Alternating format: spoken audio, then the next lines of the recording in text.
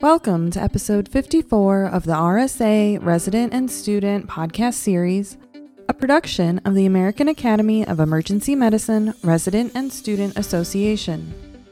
RSA is an accessible, collaborative organization that fosters innovation, education, and advocacy for residents and students in emergency medicine. In this episode, Kenneth Chang, medical student at Western University of Health Sciences and AAEM RSA Education Committee member, speaks with Dr. Richard Byrne, Assistant Professor of Emergency Medicine at Cooper University Hospital.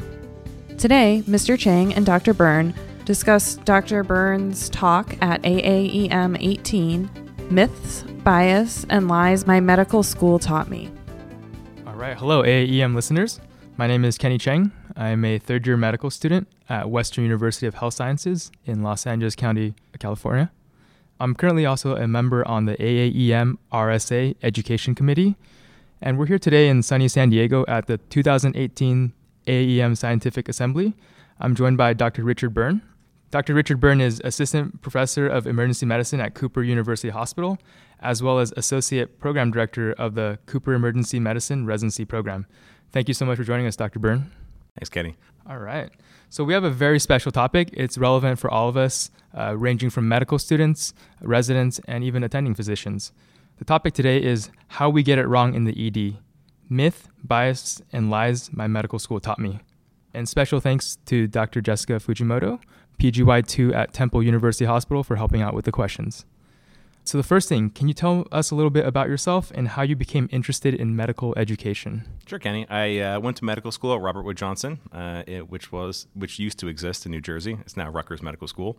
It's kind of weird having a medical school that doesn't exist anymore.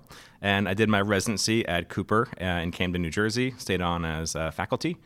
I do a lot of the education stuff, so I teach procedures, I do a lot of sim lab with the residents, and I'm the associate program director there. And I got really interested in medical education when I realized how much fun it was to torture residents for a living.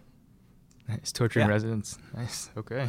So you gave a talk at AAEM titled, How We Get It Wrong in the ED, also title of our talk, Myth, Bias, and Lies My Medical School Taught Me. So are you saying that everything I know is a lie? Pretty much, Kenny.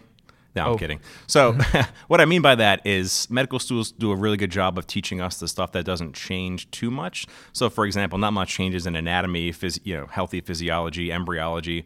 All that's fine. I think where it falls down is when they start talking about pathophysiology and how diseases present. Because in my opinion, it's difficult to teach those things because they involve human beings. Human beings, as the expression goes, doesn't read the textbook, but that's how they teach us about it in medical school. And what happens is medical students invariably start, formulating this sort of checklist type of medicine where for every disease process, they have literally memorized lists of signs, symptoms, and risk factors, ingrained them in their memory, and that's how they think diseases present. And it just doesn't pan out that way in the real world. Absolutely. Like even between the first 2 years of medical school, as what we're taught versus just being on rotations this whole year, I could see that difference. The rude awakening, for sure. Definitely, yeah. But I'm getting by, and everything's been good. So say I'm a brand new intern on July 1st. What advice would you give me to reconcile the way I was taught to think in medical school with how I should start to think as an emergency medicine resident? Yeah, I do this. We get new interns in July and we have an orientation session with them.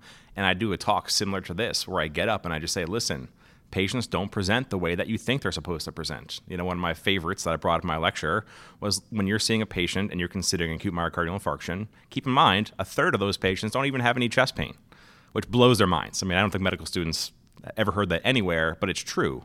And so I try to prep them right away to realize that what they learn in medical school is not how the real world kind of pans out. And I do a lecture like this and hopefully at least open their minds to the possibility that all the diseases they spent all that time memorizing, all the things that they memorized, they don't necessarily have to have all those things. They don't have to have every sign, symptom, and risk factor. Yeah, absolutely. I think I actually haven't heard it in my preclinical years, but all those things I'd be hearing from my third-year rotations really summarizes it. So just like in your talk, can you explain heuristics and their role in emergency medicine? Yeah, so heuristic is a useful thing, and it's not just in medicine. A heuristic is basically a mental shortcut. All right, so it's an unconscious comparison of something in the real world to something in your sort of subconscious. So to put it in medicine, parlance, when you're seeing a patient and you're thinking, could this be a pulmonary embolism? you'll compare that patient, their signs, symptoms, risk factors, their exam, to the heuristic in your mind for what you think a patient with a PE should have. All right. And, and if they don't have most of them or a lot of them, you'll consider that diagnosis much less likely or discount it altogether. So a classic example is tachycardia, right? Every medical student in the world and resident and many attendings consider tachycardia, if you're not tachycardic, much less likely that you've got a pulmonary embolism. And in the real world, the incidence of tachycardia is like 30%. So you're discounting a deadly diagnosis based on a sign that is only present 1/3 of the time, which is crazy. Very nice. That's a really good example to give us. So the last question, and also for a take-home message for all of us, in what ways do you think we can improve medical education to bridge the gap between medical school and residency? Yeah, it's tough because I get where medical schools are coming from. They have to teach to a standardized test. On a standardized test, it's not really fair to depict patients the way they actually present. They kind of have to present in a standardized fashion on the test. Otherwise, it would be unfair. But what I think they should do, and what we need to do right away in residency, is to convince people that the way that patients present on a standardized test is not how they present in the real world. And you can start that off in the preclinical years too. So people who teach pathophysiology should say, listen, if a patient has chest pain, you have to be concerned about an acute myocardial infarction. But keep in mind, lots of patients with acute myocardial infarctions don't have chest pain. And I think textbooks are kind of catching up to this. If you open an emergency medicine textbook these days, one of the first things they'll go through in any chapter is the signs, symptoms, and risk factors. And they're doing a much better job of saying, look, they might have this, they might have that, but often they don't have these things. And so just tweaking the way we learn about these to have a more realistic approach to disease, I think is probably the key. Very nice. It's always something we could always use. Thank you so much to Dr. Byrne for joining us today. It was a pleasure, Kenny. Thank you. We hope you have enjoyed this podcast from the American Academy of Emergency Medicine Resident and Student Association.